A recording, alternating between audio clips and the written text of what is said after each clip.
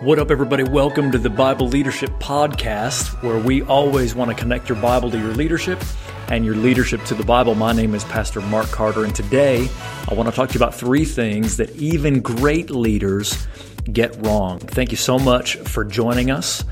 Your time is important to me. I want to make sure that I add value, so let's just go ahead and get started.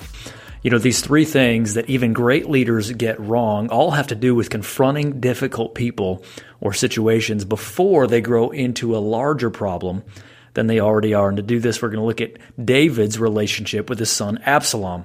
I think everyone would agree that David was a tremendous leader. He was an awesome strategist, and yet there were some things on the home front that he really didn't do right. And so there's plenty for us to learn about leading not just families, but our teams and organizations. Let's jump right in, and we'll start with Proverbs 22:3.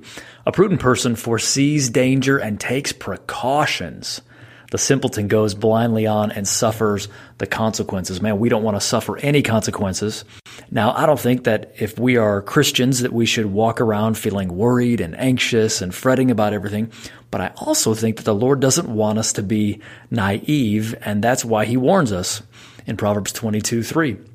Here's the problem. Whether you're a parent or a manager or whatever it is you influence, we all get into trouble when we don't boldly deal with problems that are undermining our effectiveness or the effectiveness of the organization. And when we don't deal with things, we have anxiety of knowing that the problem's there. It's kind of festering. It's on the back burner. It's an app that's still running, even though that we don't want to look at it. And it's also, in many cases, causing problems itself. The problem is creating more problems. Maybe that's gossip. Maybe it's disunity. Maybe it is just lack of cohesiveness in the team. But either way, we want to get our minds around this. So you guys know the story. David had multiple sons, multiple daughters. We get the sense, though, that he was an absentee father. One day, his son Amnon became infatuated with his half-sister Tamar. He ends up raping her and then decides that he hates her and tells her to get out. Her full brother Absalom hears about this. Now, it seems like maybe he gave it a little bit to see if the king would do anything about it, but then he takes matters into his own hands. Because he murdered his brother, David has a predicament. He has a son that has murdered another son. He should bring consequences. As the king, as the father, he should bring order back to his family. And ultimately, his failure to do so, in a certain sense, I know that there's a prophetic thing happening here. The fulfillment of prophecy is punishment for David's sin, but there's also just a natural reality that it led to Absalom overthrowing and deposing his father, only temporarily, but it still was a major problem that he had to deal with. So the question we're asking today is,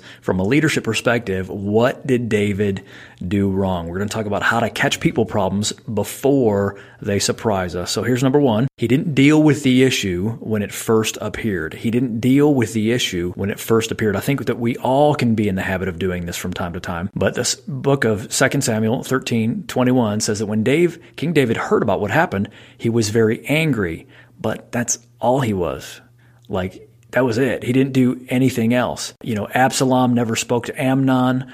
He hated him, and he was, slowly simmering because of what had happened to Tamar. But David keeps leaning away from dealing with a very serious situation. Dude, his daughter was raped by one of his sons. Man, you should do something about that. Yeah, be angry. But, it's a little bit confusing for us because we see David, man, he was angry with Goliath. And he leaned in, man. He took that dude down. And yet he couldn't do anything when it came to his own family. He should have punished him. This was his first opportunity to stop this right here. He should have brought about just consequences. But for David, it was easier to just do nothing.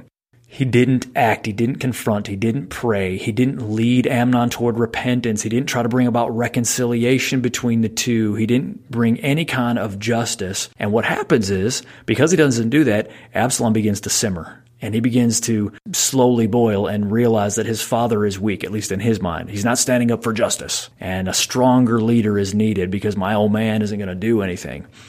Well, we're probably not in that situation, but I think all of us know that sometimes we're just like, man, I'm too busy to go deal with that thing. I hear that there's some rumblings, somebody's mad at me or some issue that, maybe I need to go apologize for, but hey, I'm busy. I'm a leader and I got to get stuff done. Well, my friend, leaders are busy, but the enemy is going to always give us a lot of reasons that we shouldn't immediately jump on stuff, but we should. Especially, dude, if you know the enemy doesn't want you to do something, You should do it. Obviously, because tensions are going to continue to grow if we don't jump on them. So what happens? Well, Absalom's men, get talked into it by Absalom. They murder his brother. It's a horrific event for the entire family.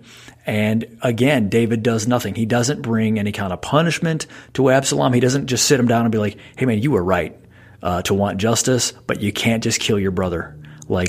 This isn't okay. We've got to do something now. We've got to bring some kind of a response to this. Maybe David would include a restoration plan, but something has to happen. We've got to be quick to deal with issues. As soon as the Holy Spirit nudges us, unlike David, we need to do something. Maybe take a second, get clarity, get prayer about it. But in case it's something, we need to go find out. Years ago, I was at a conference and Jud Wilhite was preaching, and he said that as soon as he hears about an issue, he calls that person. Now, Jud Wilhite's tremendous pastor of a tremendous church, but I just thought it was inspiring that, he didn't wait 10 minutes. He didn't wait 2 weeks. He said, somebody's got an issue. Well, it's not going to get any better by ignoring it. I'm just going to immediately call up and deal with it. So what do we learn from David? Well, he didn't deal with an issue when it first appeared. And then number 2, he led passive aggressively. So with regard to his son, he withheld his relational privileges. He led passive aggressively. When we're passive aggressive, we're pretending that things are good even though they're not. So David causes some relational distance. Even though he wanted to be reunited with his son, he was still conflicted. 2 Samuel 14:39 says, and King David, now reconciled to Amnon's death, so he's put it behind him. He longed to be reunited with his son Absalom. But then in 14:24 it says, hey, Absalom may go to his own house, but he may never come into my presence. So Absalom did not see the king. So we see this happen with even us sometimes. Yes, I want to be with this person. I want to comfort this person. And yet I'm mad at them. And, they can go fulfill their responsibility, but they can't see me. I'm withholding relationship. That's our punishment. And that's just what passive aggressiveness does to a team. Man, it's like a snake in the grass. It doesn't tell you that it's against you. Instead, it's trying to manipulate a situation by not communicating. Sometimes we give people the silent treatment. Maybe sometimes they're being huffy or sassy, or they're just, they're curt in an inappropriate way because they're subtly trying to hurt us, but they don't really want to come out and say it. Absalom's allowed to return. He's allowed to come back from exile, but he's not allowed to have relational privileges with his father. And this is David's fault. This is the opposite of what Jesus does. He not only forgives us, he dives right in relationally. He reassures us of his love. And he says, here's what we're going to do. We're going to go work on these things. You're going to do it in my strength, and I'm going to be there with you to complete it. And in the meantime, you still get access to my presence. We're still going to be together. Jesus didn't beat around the bush. He confronted Peter. When it was time for Peter to be restored, he said, Peter, look, here's the lesson, man, and here's what I need you to do. And I'm not going to say something different than what is actually true. This is the situation, and this is what we need to solve. So if you are a leader, first, we need to lead with questions. We need to, be humble and ask, hey, what am I not understanding here? We need to be patient. We need to get clarity, but we need to provide consequences when consequences are necessary. We need to say, here's what we're doing. Here's what you can do, and here's what you can't do. And if they can't do what you need them to do without being passive aggressive, I think we need to ask the question, is this really the person that I want on my team? Because teams don't go well when someone is refusing to not be passive aggressive. So what do we know? Number 1, David didn't deal with the issue when it first appeared. Number 2, he led passive aggressively. Well, I think that leads us to the question, was there a way that he could have caught it early? I don't know if there was for David, but there is for us. So number 3 is he wasn't counting on the enemy attacking from within. He really wasn't paying attention to potential threats from the inside. David was a great warrior. I'm sure he was paying attention to the outside. Hey man, what nations, might rise up against us? But he wasn't paying attention to his own kids. He wasn't paying attention to someone of his own family. And that's where the enemy sometimes gets us, is with people that are close to us. So for 4 years, Absalom is out in front of the city gates, and he's actually talking people into, hey, I'd be a great king. If someone would give me a shot, I'd bring you justice. King David will never do it, but I'll do it. And it just leaves me wondering, dude, how did David not know about this for 4 years as Absalom is standing in the gate stealing the hearts of his people? He's underestimating a potential enemy, but he didn't even have any friends that would say, hey, just so you know, man, your son's out there really making a ruckus, kind of turning the hearts of people away from you. I think most of us know the pain of putting a lot of confidence in someone only to learn that they're turning against us or opposing us or hurting us.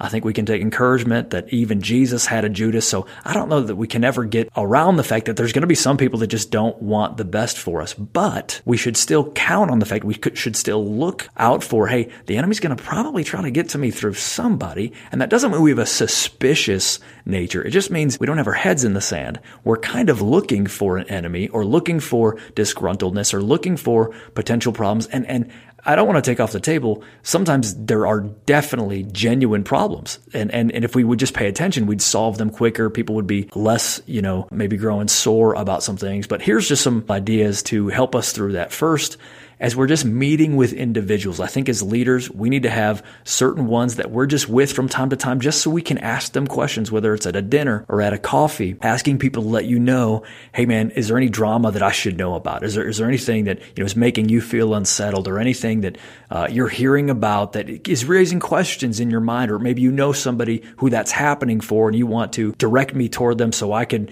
just love on them and get some understanding from them. I've got a few guys in my organization that, they just pay attention to people's conversations, and they're not spying or anything, but they'll just come to me from time to time and say, hey, just so you know, I'm getting wind that there's some confusion in this area. You might want to bring clarity as the leader. Leaders lean in and bring clarity as soon as they find out that there isn't any clarity in an area. So we need people on the front lines. We also just need our key people, staff, our spouses. We need them to give us honest feedback. We need to be asking questions, because often they know before we do when there's a problem. Sometimes it's a problem with them. And so we need to just have regular times where we say, even in your one-on-ones with direct reports, to say, hey, is there anything between us? Is there anything you might want me to know about? Is there any feedback that I need to have right now from you? Is there anything, that you might be tempted to spin one way, but it's really this way? We have a policy on my staff of tell me early. And my staff doesn't always do this perfectly, but they're getting a whole lot better. I think we got this from Dave Ramsey or somebody, but it's just hey, the sooner I know, the better we're going to be able to deal with this. I can't stop the enemy from being there, but the sooner I know, the better that we can do together to outsmart him, or at least try to work this thing together for good. If we can count on the enemy attacking from within, we'll be more prayerfully prepared when he does. We may be able to skip some conflicts altogether. So what do we know? Here they are again, stated positively. How do we catch people problems before they surprise us? Number 1, deal with the issues when they first appear. Don't let them fester. Number 2, don't lead passive aggressively.